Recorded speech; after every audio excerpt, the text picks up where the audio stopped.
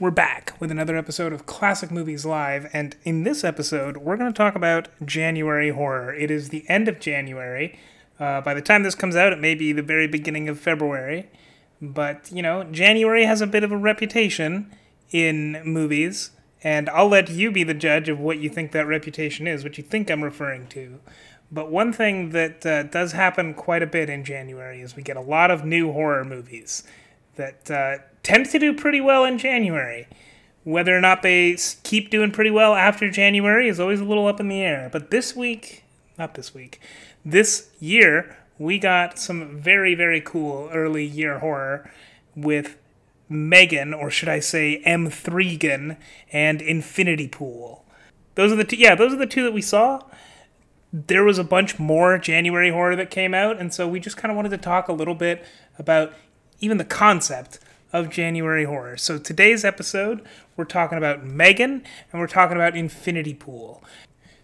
This episode is pretty light on spoilers. We made a conscious effort to not spoil M3GAN, and I also made an effort to not spoil Infinity Pool, but thinking back on it, I did sort of talk about the theme. In order to talk about the themes, I brought up a few scenes specifically, which, while I don't think on their own they necessarily spoil how the movie goes, I think they may, I describe a few of the scenes in the movie pretty specific detail, and those scenes may be best enjoyed if you have not seen the movie yet.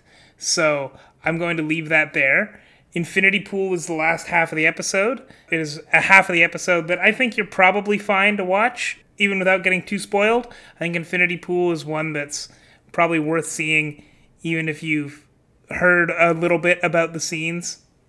Anyway, point being, we're going to talk about M3GAN, then we're going to talk about Infinity Pool, and then at the end, we've got a little special surprise as we sort of wrap up our discussion of January horror. Here is a song from M3GAN. This is Tell Me Your Dreams.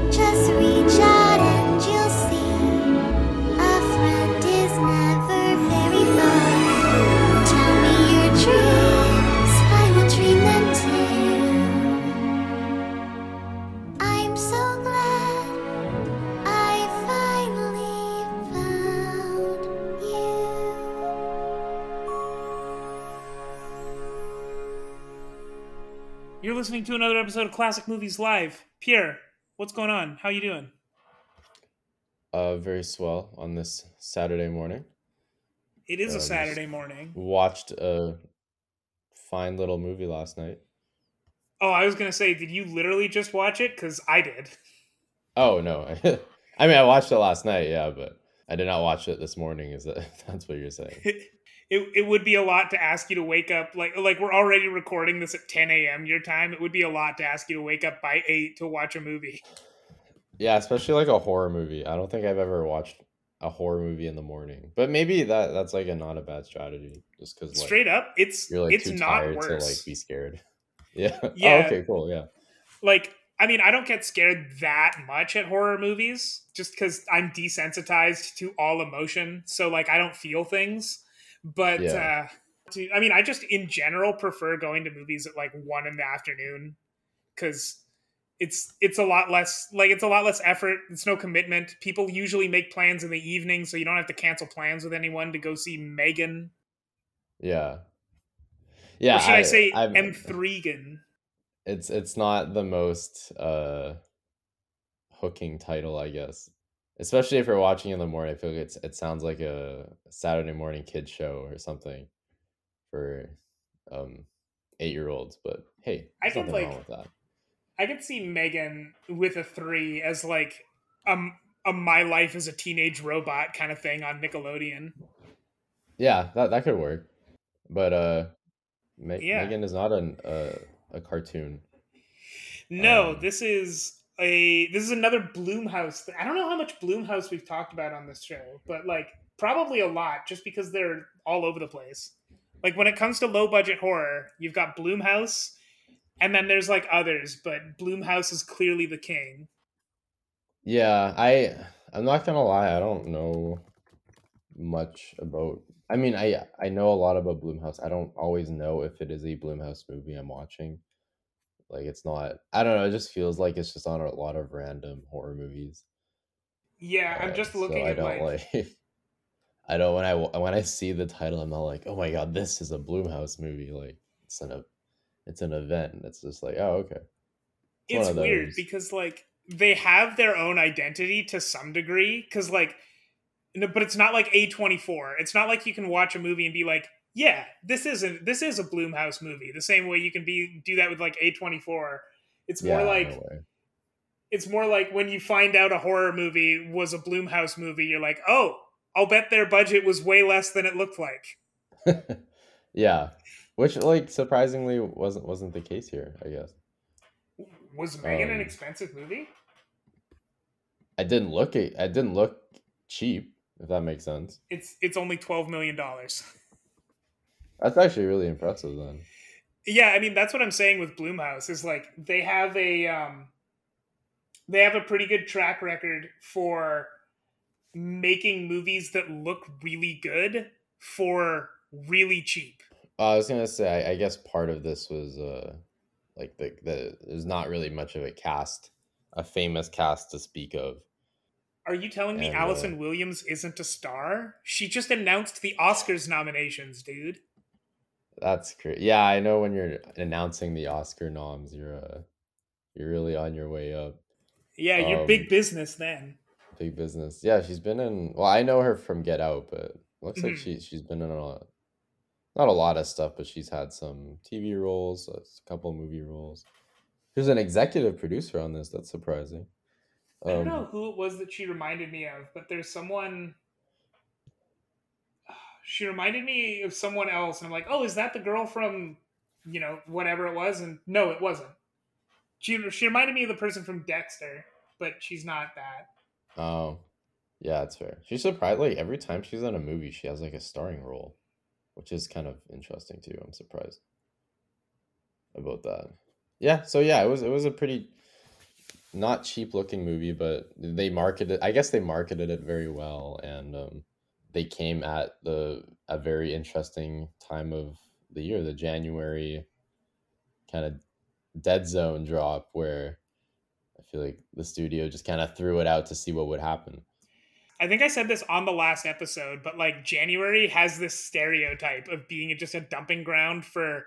I mean, it has a stereotype of being a dumping ground for bad movies, but really Mhm. it's just like January is right after Christmas. So like I don't know, I'm sort of projecting here, but studios aren't like super confident in the things they put out in January. Like they're not going to put out a Black Panther in January, for example. Yeah, But like yeah, but I think what that leads to is January gives you end up in January with a lot of like very low budget movies that really have to sell themselves to like get people in the theaters.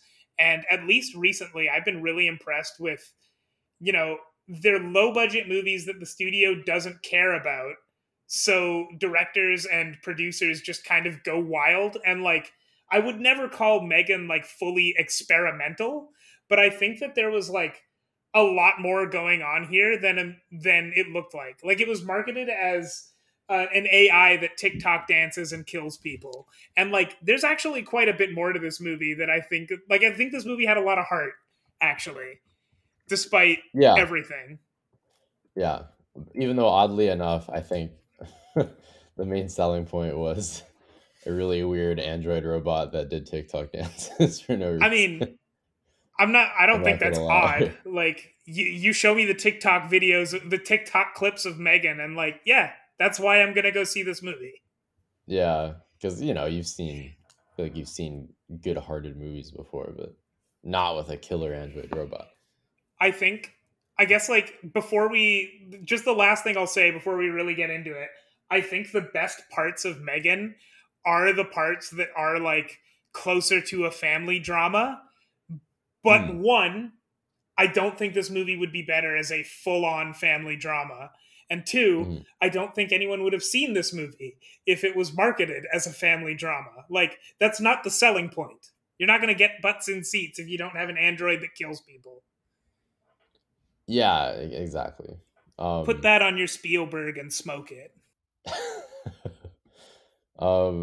speaking of, do you want to tell us a little bit about what the movie's about? What is So, Megan about? in Megan, or I guess M3GAN, it's about a toy developer. She's a toy developer, but really she's like more of a roboticist. She's the star toy developer for Funky Toys, which does like very high tech Furbies, essentially. Anyway, Allison Williams plays Gemma. She's a toy developer, and her real passion is robots. So she's the star toy developer making like AI and like mobile integrated Furbies.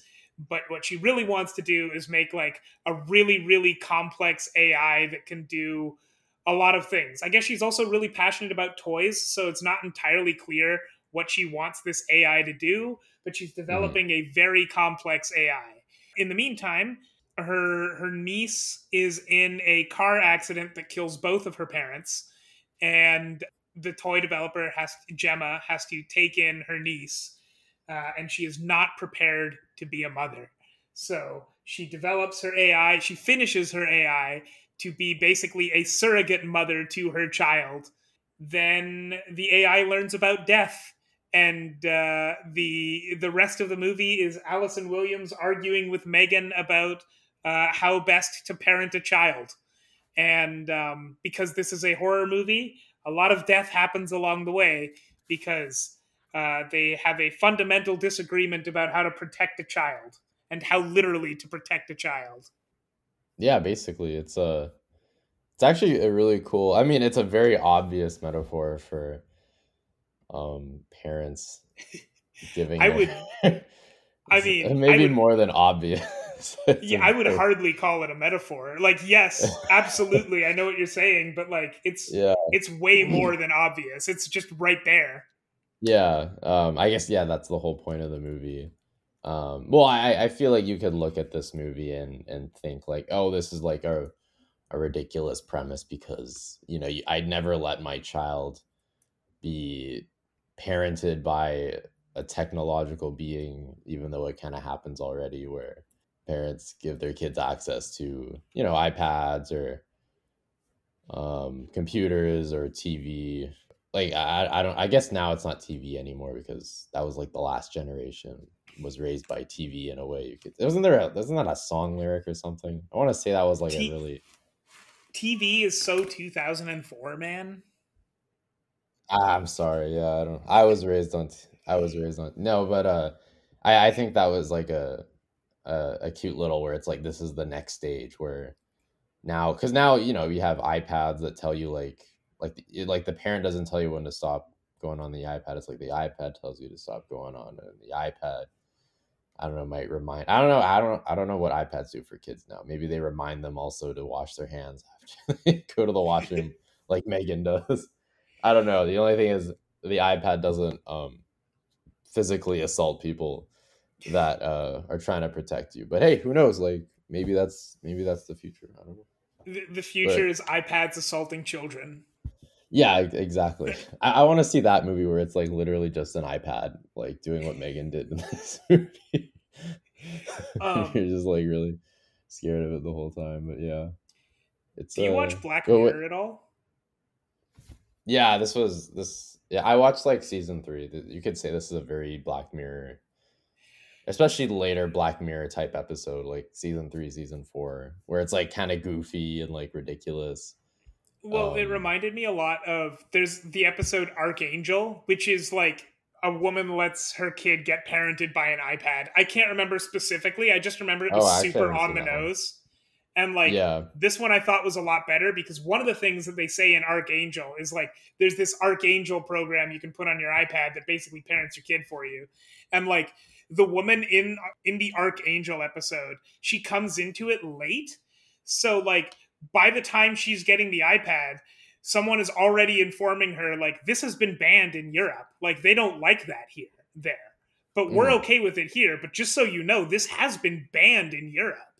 And like it's a lot different in this movie because this is like M3GAN isn't something that everyone has access to. Like this is one toy that one person made for herself and she's still trying out the prototype. So like weirdly enough, I can suspend my disbelief and like imagine M3GAN a lot better than I can imagine like a wide release, I guess, version of M3GAN, which I think was a really smart. Yeah. I think that was a really smart choice to not make this like they picked her up at the store and like this is the prototype. Yeah, like that it helped the movie be more grounded, especially having the main act or the main character be kind of an extreme apparently okay, this is one of the problems I kind of had, but like it makes sense because it's a movie. Like she's supposed to be like this extremely like socially awkward, no affection like computer programmer because she coded, it looks like she coded the AI by herself in a lot of ways. Mm-hmm. I guess not as airtight as it should have been, but she did, so she's supposed to be like, so she has a lot of trouble getting along with her niece, who really needs a supportive role model at that time, especially because her aunt is really busy at work. She's got deadlines and stuff, and she's under a lot of stress. So it kind of makes sense. I thought she didn't come across as a socially awkward person in any way. It sounds like they were like, she's a coder, so she can't talk, which I got with the kid, but like she talked very normally with like other people. It just seemed like she was a business oriented, if that makes sense, rather than like socially awkward. Which I think is better for the movie just because it made it more watchable, I guess. Well, and I mean, like, I didn't get the impression she was that socially awkward. I just got the impression that she was like not, I don't mean this in a really really bad way, like she wasn't egocentric, but she was a little bit self-centered because she basically just always lived alone. So like her Hmm. priorities were her career, listening to the podcasts she likes, watching the shows she likes, doing the things she likes to do. So she was just like Yeah. fully unprepared to welcome another person into her life. And Hmm. like maybe she would have gotten there at some point, but having, inheriting a child is a pretty drastic shift in Yeah. someone's life, right?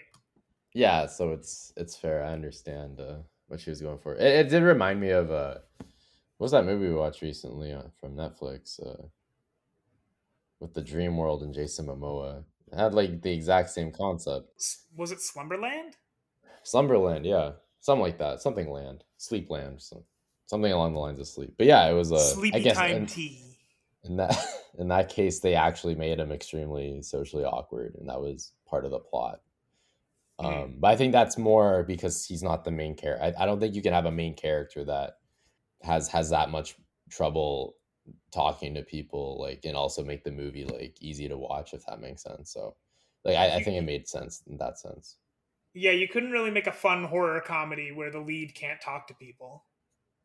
Yeah. So I got what they did that. It just felt a little I don't know, maybe it's because I feel like anyone that's that good at programming can't have any social skills is the thing. That's my first thought when I was watching. I was like, that doesn't make any sense. But yeah, so that's a very odd problem I had with the movie. But I don't know. What'd you think of? Did you actually find it like scary? I know this wasn't like a scary movie, but it was No, definitely I marketed that. I mean like yeah, no. Like the scares were well executed, I guess, cuz like there were some funny kills, but like Hmm. this was much more of a comedy than a horror. And I think that Hmm. I almost think the horror parts drag it down a little bit just Hmm. because like it's got to be a horror slasher movie and like I said, I don't think it would be better as a family drama, but the more dramatic bits, like I can see what the director and the actors are going for, and like the themes are a lot stronger communicated in this than I've seen those themes communicated elsewhere. Because like this is all about not like letting your kid stay on the iPad until 3 in the morning. That's what this movie is about. Essentially. And Yeah. like I haven't seen another movie that gets that theme across quite as well as M3GAN does. And Mhm. like in the more serious moments. No, but at the same time, the more serious moments by themselves don't make a fun and cool enough movie. And so like it needs to be a horror comedy. I guess your question was, did I find it scary? And the answer is no. Mm. Yeah, well, it's not like you were saying. There's a lot more to this movie than scares, which I think was like to its benefit. Mm-hmm. I think trying to make the Megan doll, because it's such a funny concept, right? That I think trying to make it as scary as possible and wouldn't really work very well. Mm-hmm. So I think they went the right direction there. I think the kills are actually like pretty. I kind of wish there was more, but I thought they were like pretty fun too. Like I, it sounds like it was kind of odd. Like all the people that died didn't really deserve to die in any way. Maybe the little kid. I know he didn't deserve to die, but like I could see why she was like he was assaulting what's her name, the Katie. niece. Yeah, so I ended, the other ones were kind of, actually no, I guess the dog did too. I like there's a couple kills towards the end of the movie that were literally there for no reason. I think they just added them in for fun, and those are like pretty funny kills too. But yeah, like it's a fun kind of horror. I feel like this is like a good entryway for someone that is interested in horror but is too scared to watch like an actual horror movie. This provides some good leeway, if that makes sense. Mm-hmm. um because it's mostly fun with like hints of horror Yeah. throughout. And it's not like completely vapid outside of the horror comedy either. Like there's a little bit going on. So if you want to read into it, you can. And like it's got a bit of a message, kind of. Yeah, yeah, it's almost like a family movie. Like A you little could take bit. this. Yeah, I could see that. What do you think of the Megan doll, like how they did it? I thought it was really good. Like I don't know exactly. I'm gonna assume that for the most part she was a really, really, really articulate puppet. Like, um, yeah, but I think it worked really well. I would have believed that they built a M3GAN robot for this. I don't think they did, but like Hmm. they made it look as real as it needed to be. Mm. And Yeah, also I was. like it would cost $10,000, which is a ridiculous price tag. Yeah, especially considering how strong and indestructible it is. That's quite impressive. Yeah, no, I thought that all was really well done. There was like hints. I just loved how close it did look really lifelike. But there was just like these subtle, like it's kind of the same thing with the voice, where like the voice would sound relatively human, and then sometimes you would have like a little, I don't know, like auto tune tweak at the end of sentences or something. But yeah, it was like you could tell. I mean, obviously, the whole point of the movie was the doll, but they put a lot of thought into like how it would work and how it would react in certain situations. There's this one scene where the doll's being attacked by a dog, and it's actually like really like, because I had no idea. Well, this was right after the doll learns the concept of death, which was like kind of an interesting scene too. I feel like every AI movie starts with that. But yeah, it was like really like, I wonder what she's thinking of when she's being attacked by this dog, and like I just found that really interesting for some reason. Like, because right before she was like contemplating, I think she was contemplating life. Hmm. Like when she was attacked by the dog, she wasn't really like, I mean, she's a robot. I guess she wouldn't panic or anything, but it looked like she was contemplating, calculating the best thing to do in the scenario, which is like, was she going to murder the dog? If that makes sense. Like, it was just like a very, like, I had no idea what she was thinking in that moment. And I thought that was actually scarier than a lot of things in the movie, I guess. I don't know exactly what it is, but I find it like What I find really unsettling about that is like when the dog is shaking Megan and like biting Megan and shaking her around and trying to like rip off her arm or whatever. Megan is just like flailing around like a doll would. Like she's not moving that Hmm. much because, you know, she's not a She's a human being. doll. She's not going to move like that. She's just Yeah. ragdolling around. And like, I'm just reading about the special effects here. They did create like some animatronic Megan puppets for most of the scenes. And they probably just like let the dog shake a puppet around. And for whatever reason, I think like that hits right in the uncanny valley for me. I just like watch that and I go, that feels like she should be moving a lot more. Yeah. Which I think that helps with the creepiness factor, I guess. That first scene, there's a scene at the start where they're experimenting with like putting the face skin on the head, and it Mm-hmm. has like it's not going on properly, so it has like this like demented look to it. I thought that was really well done. I kind of wish they brought that back, honestly, like the face would, because I think I guess that hinted to me that it was like almost demonic, if that makes sense, which I think might have been interesting way to go about it. Mm-hmm. But I'm kind of happy they kept it quote unquote grounded, as grounded as Well, possible. I was gonna cut you off there because like I'm pretty sure in the past I've seen movies where there's that are like on the surface supposed to be about AI, but then there's somehow a demon involved, and like Yeah, that's never a good twist. Don't do yeah, that. yeah. That's fair. I think. I mean, I guess we already had our haunted doll movie with Annabelle, which was also made by James Wan. So I guess we didn't really need that again. I guess this felt like if Annabelle was actually like kind of good, if that makes sense. Like, I always thought Annabelle, the concept of the doll was weird because like I think the doll is creepy, but like if you watch the movie, the doll never actually does anything. He just kind of sits there, and then like other monsters like do Annabelle's bidding. Whereas like this movie, it was like the doll was actually like doing. It's like what you always thought Annabelle would do, if that makes sense. But you could never Mm-hmm. film that because it would look really stupid. So yeah, they made like an indestructible robot to represent Annabelle. I guess it's a fun ride. I wouldn't say it's like an amazing movie, but it felt like a very January movie. I guess if that makes sense. Yeah, and like if this is a typical January movie, then I'm very happy to see movies in January because especially near the end of the year, maybe this is 100% just me. I'm sure this isn't everyone's experience, but like I get like burned out on movies real bad near the end of the year just cuz I watch so many freaking movies. And Mm, then in January when something comes out that like is just easy to watch and I want to say lets me turn my brain off, which Megan would let you do, but also actually does have like a little bit going for it where you don't have to do that, where you can have your yeah, brain in like low power mode for a bit. That's yeah. I like that. It's not wasting my time by being just trash, but like it's not demanding that I sit there and like really think about life for a while. No, it was a very anything you had to think about in this movie was very explicitly stated to you, like in certain moments. So One of the funniest devices in this movie is they have like a bunch of fake in-universe trailers for their toys.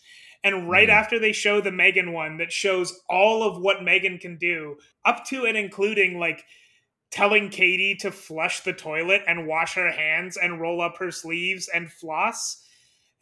Like right after that trailer, someone says, or not trailer, right after that advertisement, Gemma's coworker says, "Wait a minute, have you just made a surrogate parent?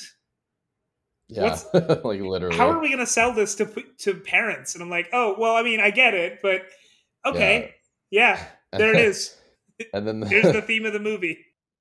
there's the psychologist that literally says like you are letting this robot raise your child. You shouldn't do that. So yeah, there was a lot of that psychologist. By the way, she was an asshole. I thought She was at the the start worst. she was like she was like judging her for letting her niece wear pajamas at like 10 in the morning or something, and it like her parents just died. Like I'm not if my niece's parents just died, I'm not gonna like tell her to like change her pants first thing in the morning or something like that. Like so weird. weird thing. And then watching them play ball was like the most awkward thing I've ever seen. And also, Uh, like, look, I get that collecting toys isn't for everyone, and like, I don't have any toys that I collect, but I have stuff that I like have around the house that I don't actively use all the time. And like, she just comes in and is like, "Hey, do you guys have any toys? Why don't you play with toys?" And then like forces her to take out her collectible toy that's like probably worth a bunch of money. And just like, "Oh, it's a toy. It can't be that difficult." I'm like, I don't know. If it yeah, was decorative plates, would you be forcing her to play with the decorative plates? what kind of psychologist just tells you to like judges you for holding on to your property? So, yeah, it was just very weird. I liked it though because I mean I kind of wish the therapist had more to do with the movie because I felt like they were just making her like an extremely unlikable character so that she would be killed later. But she was Yeah, actually, it seemed like she was just there to provide the exposition. Yeah, actually, the only reason she was there was to provide that expositional line of what was it? It was like something syndrome, or there was some kind of something mental about thing where, attachment. yeah, our attachment theory where because the kid's parents just died, she was looking for a new parent to replace them, and instead of finding her aunt, she found Megan, which is Hmm. why she had so much trouble moving on. So But yeah, it's like, kind of weird that she was only there for like 1 2 lines of exposition, but it was kind of interesting. it's not that big of a deal. And like, I don't know how the therapist in this movie could have been better other than just not being there. But Hmm. like, I wish that like it was less of a low budget horror trope to make therapists actually the worst, because like then people won't go to therapy, and people probably should. Yeah, Like, therapists are generally good at their job, not always, yeah. but like Well, they're therapists for a reason. I feel like there's a part where a therapist in when I like a lot of the times they're portrayed as, you know, like if someone's having a problem, they go see a therapist and be like there's a demon haunting me. The therapist can't agree with the person, but obviously as the audience, we think that we know it's true, so we hate the therapist for not believing her client. Whereas if in a realistic scenario, I guess a therapist would never be like, "Yes, you are right. There is a demon in your house.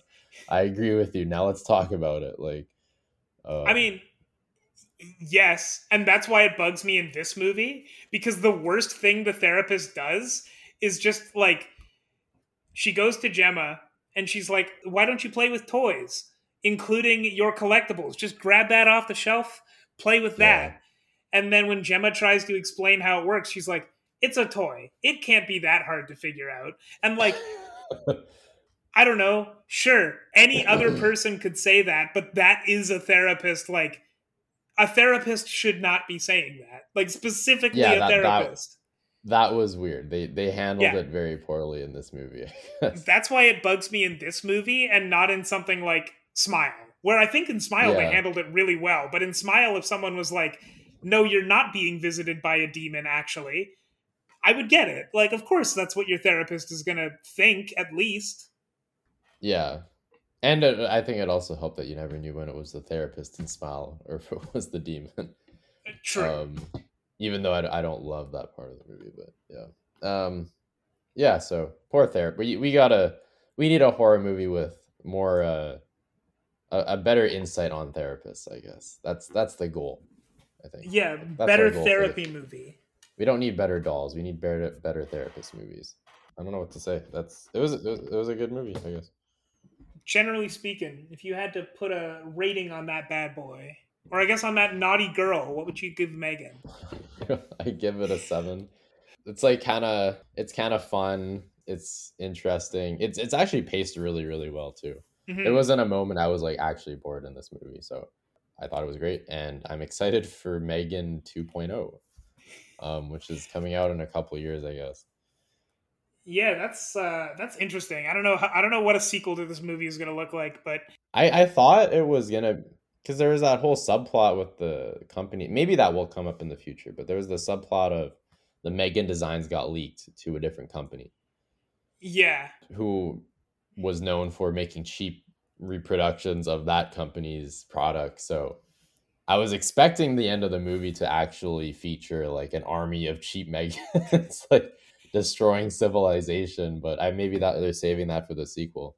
Yeah, they're gonna make like Heidi or something, but with a one instead Yeah, of an I. yeah. Actually, that's great. You should pitch that to them. But I think it was like it's so obvious. Like to me, it felt really obvious that it's an AI movie, and there was no attempt. Like for some reason, the person that created her, even though she knew Megan hacked into all her stuff, she never thought that Megan would upload a backup to anywhere. Like she was just like, it's over. We killed the robot, which was like kind of odd, but it's sequel bait, so I Hmm. guess it makes sense in the long run. Anyways, yeah, 7. What would you rate it? I think I'd give it like a soft 7. I think I'd agree.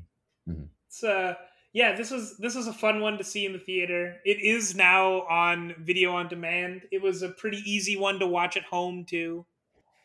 Yeah. So yeah. Yeah, I was gonna watch it in theaters, but I ended up watching it at home, which I'm really happy with. I wouldn't say this was like a must see in theaters type movie, but like Yeah, a for very sure. good streaming movie.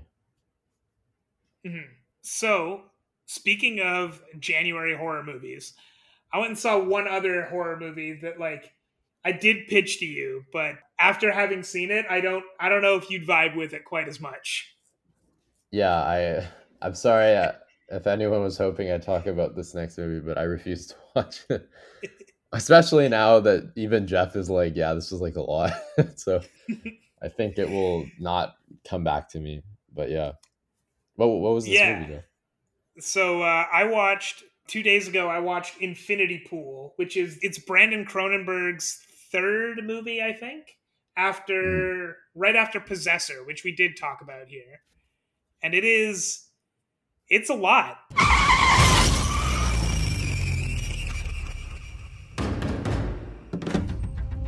Mr. James Foster, you'll have to come with us.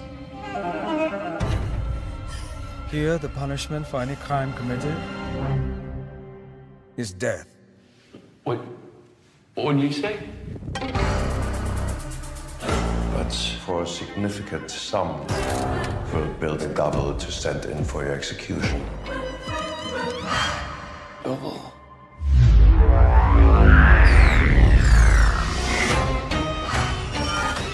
It's a lot. I wasn't sure what to expect. I thought Possessor was like such an interesting sci-fi concept that lent itself so well to a horror movie. And then an Infinity Pool, like I wasn't really sure where it was going for the first 20 minutes. Like I thought it was Mhm. about architecture.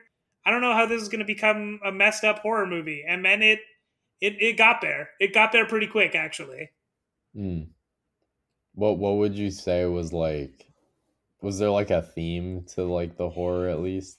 Like Yeah, I would Megan or actually yeah, so I don't know how well you remember Possessor, but Possessor like the big theme of it is the main character played by Andrea Riseborough in that she can possess other people, like Mhm. possess their bodies, and she possesses Christopher Abbott's character, but he kind of resists it. So they end up having this identity crisis within his head, where Andrea Riseborough has possessed so many people she sort of doesn't know who she is anymore, and now she's inside this other person's head who is doing things that he doesn't intend to do. So they have Mhm. this, so they're both having like a crisis of identity because they're sharing one mind essentially, Yeah. and neither of them is fully in control.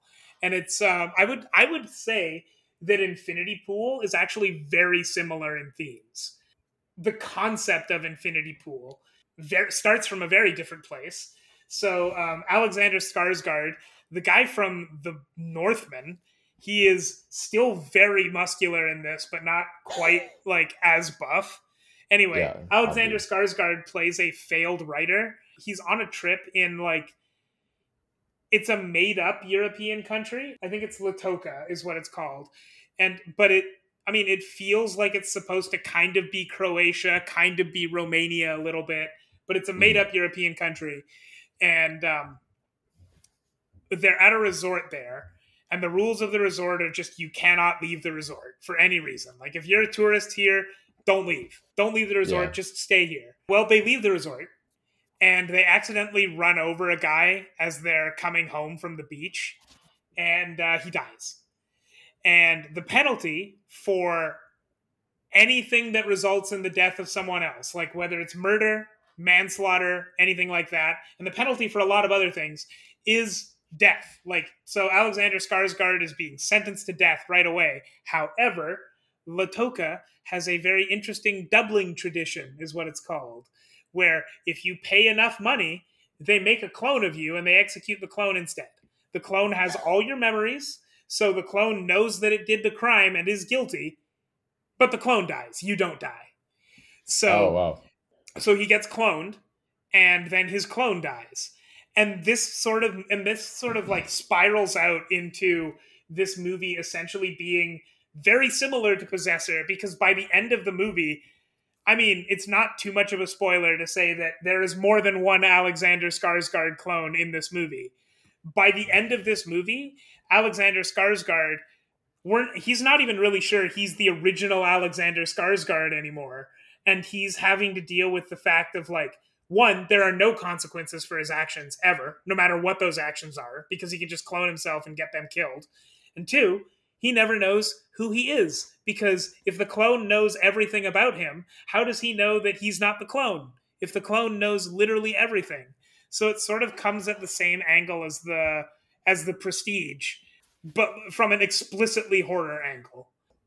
When I watch this movie, my interpretation is that the Alexander Skarsgård who is alive at the end of the movie is the same one who is alive at the beginning of the movie.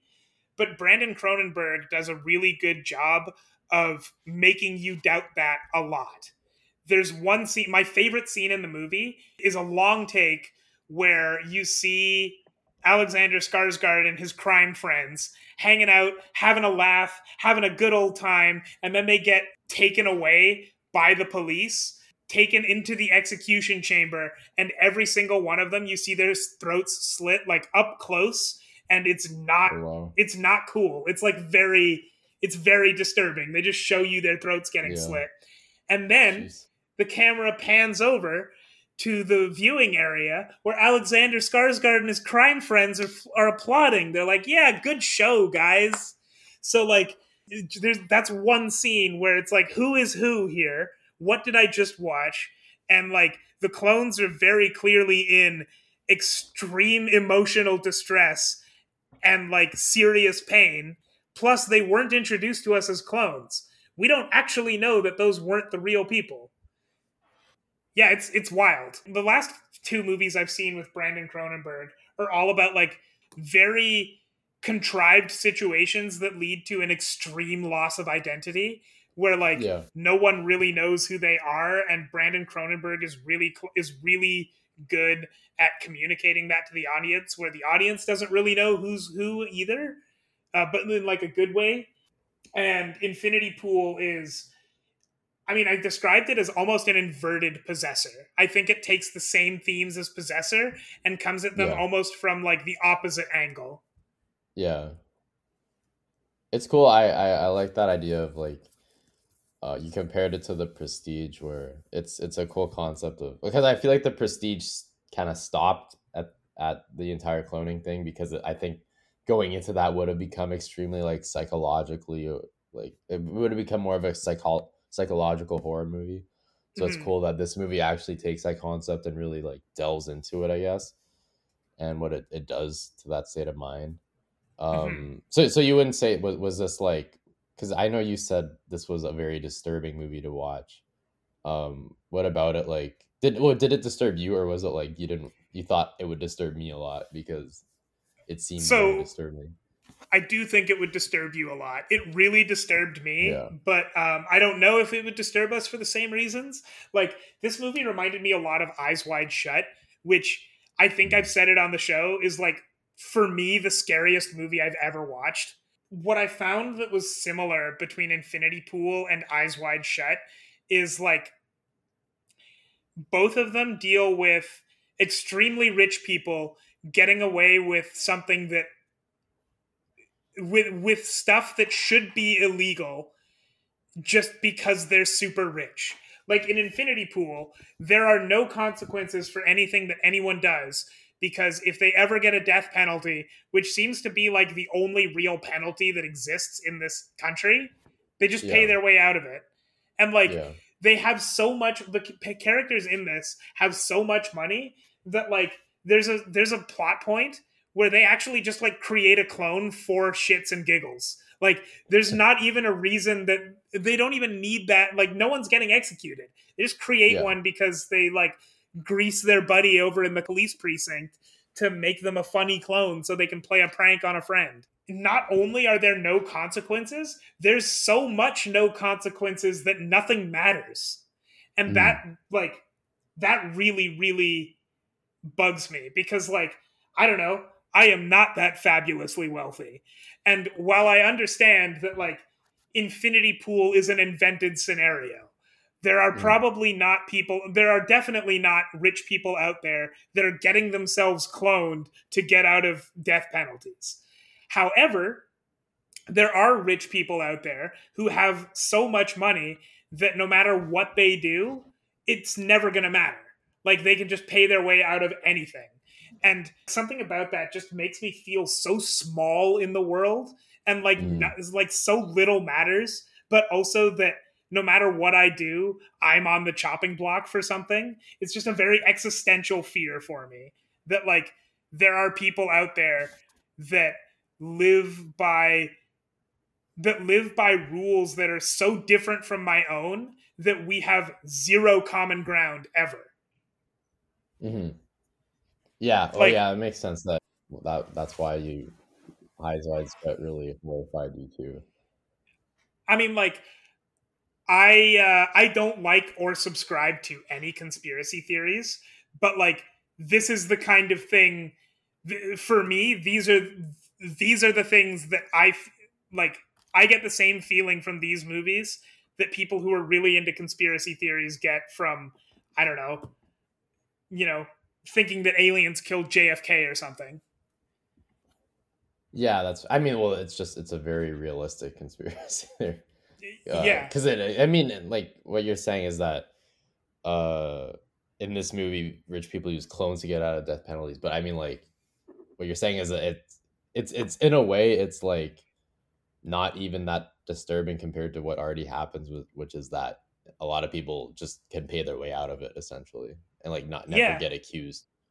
So it's kind of cool that this movie then is like, I guess, kind of, I don't know how to say it, like symbolizing it more in a way that's like more comprehensible. Because I feel like when you say it's not as disturbing when you're thinking of like, oh, this guy's just paying off not getting murdered. It feels like a very transactional thing, but when you actually like look at the core of it, I feel like that's what that movie looks at, is like how disturbing it actually is that happens a lot.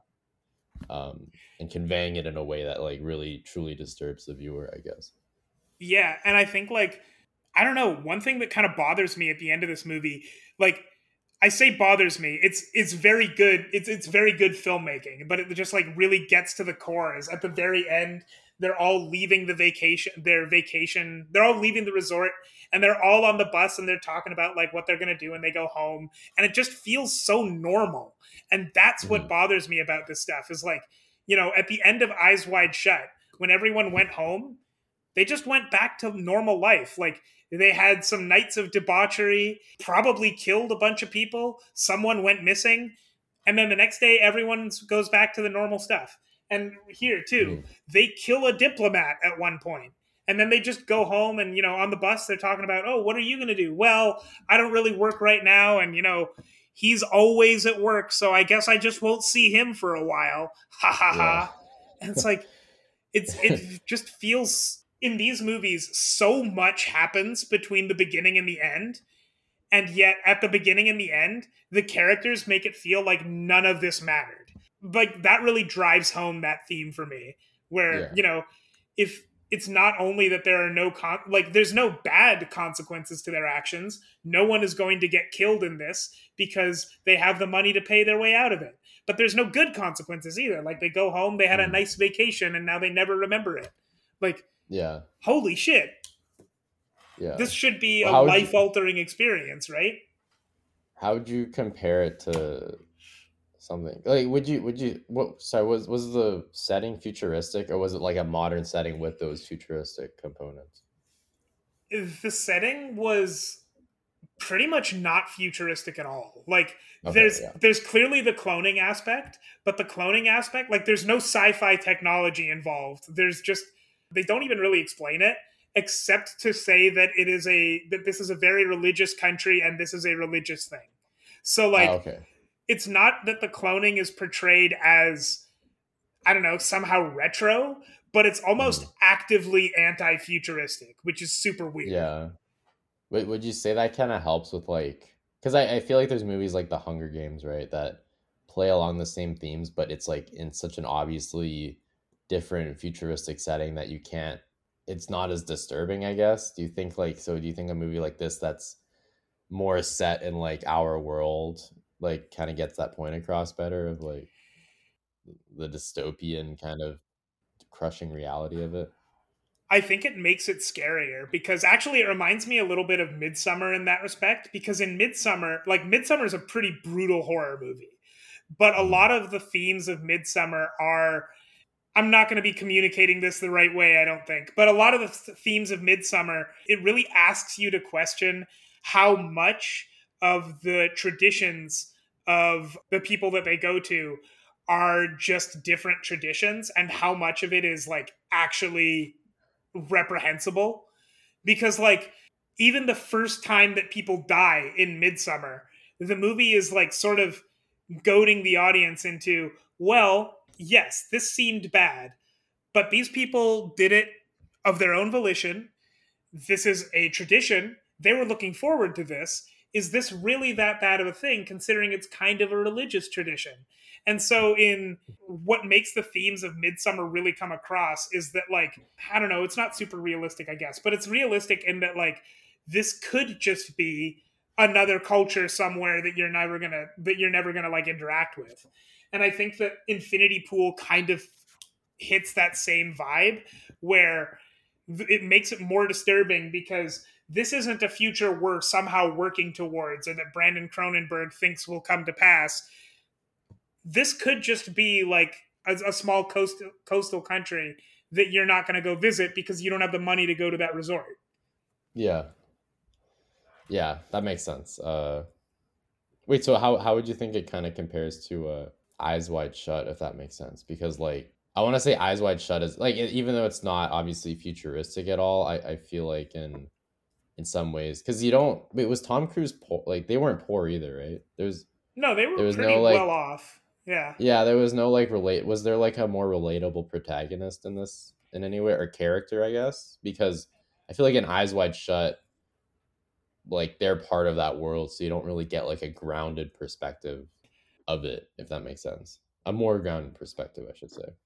It's a little difficult to say because Alexander Skarsgård's character in this is rich, but he married rich. Like he's rich because his wife is rich. He Oh, himself is a okay. failed writer.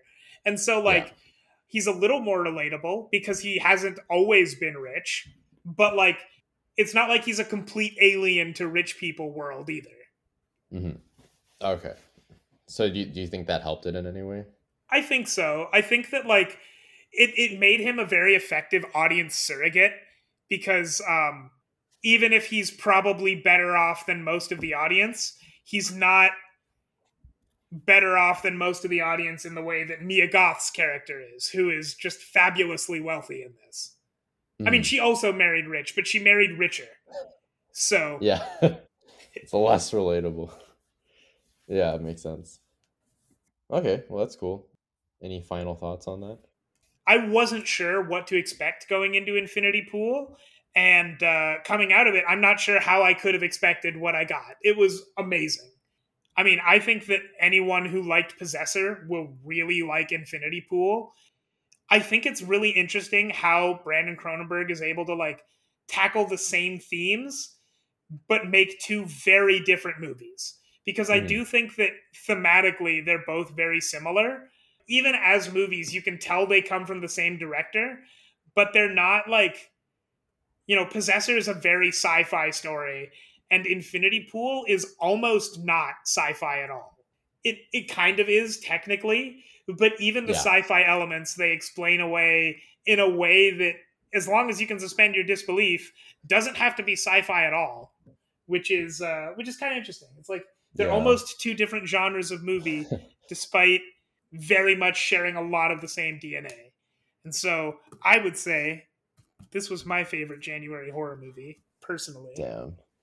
Well, I didn't see any other horror movies other than M3GAN, so I gotta say M3GAN's my favorite. Oddly enough, though, it sounds like in some ways they were pretty similar in that. Like M3GAN's also a movie that has a very obvious, like I'd say that cloning is like a very obvious metaphor for getting out of jail when you're rich. And I'd say the same thing for M3GAN, where the doll is a very obvious stand-in for just technology in general taking over parenting kids.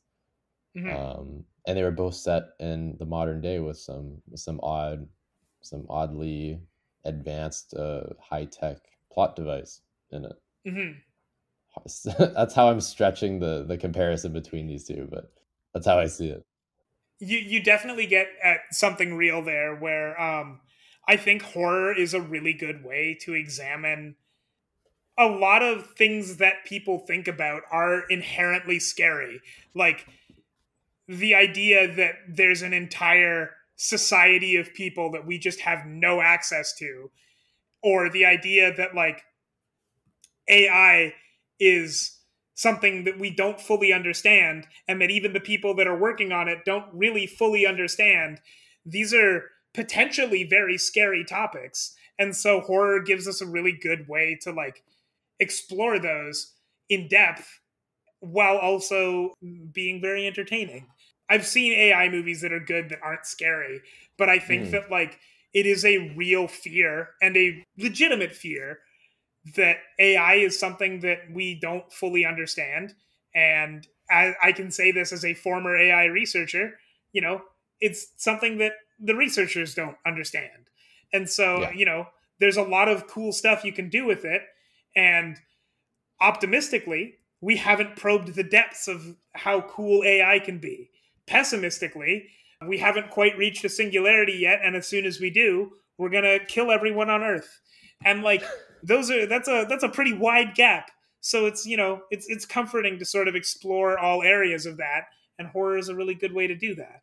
Yeah, for sure. I mean, you know, a movie that's just scary for the sake of being scary is never a good movie. So it's always good to have something else that's actually going on to give the movie some kind of meat to it.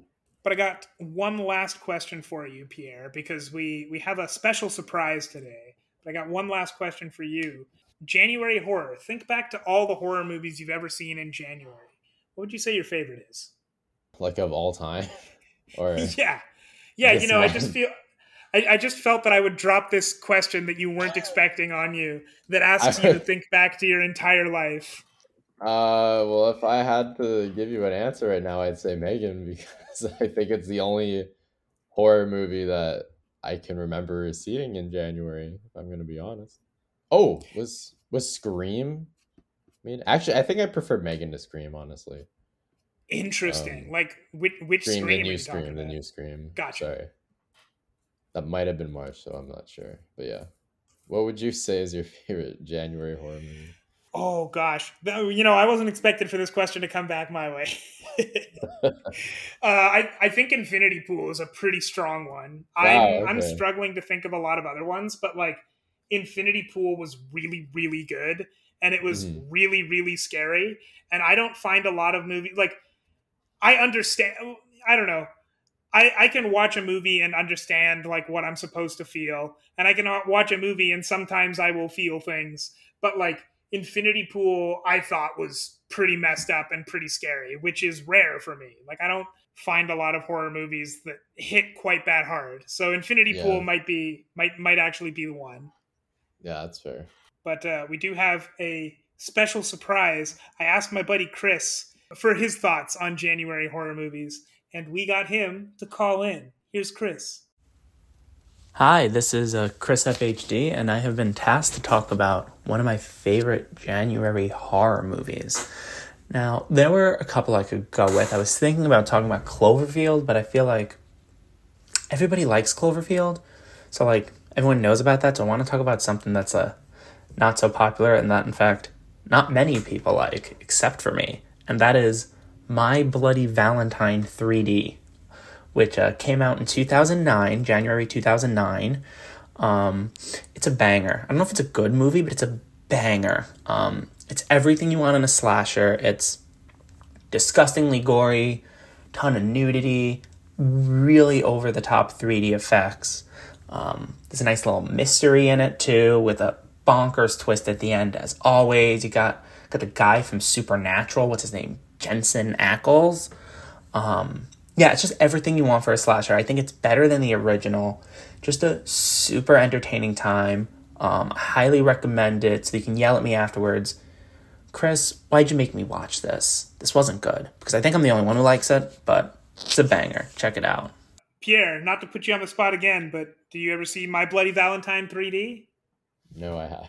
I'm gonna be honest. If I ever read that title for, I mean, I feel like if you add 3D to the end of any title, like Piranha 3D is the only other one I can think of. It's gonna be a trash movie, but apparently it's quite good. So, well, I might watch the trailer for this. I think is what I might do.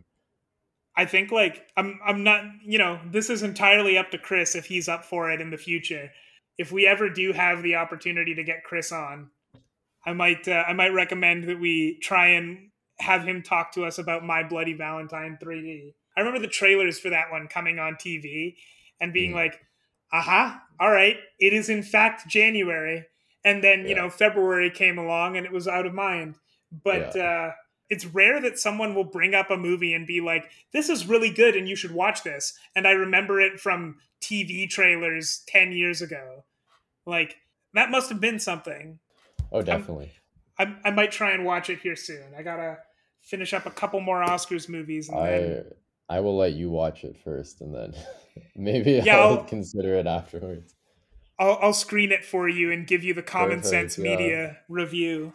Yeah, there you go. That's what I like to hear. All right. Anyway, Pierre, what's your last word for today? Metaphor.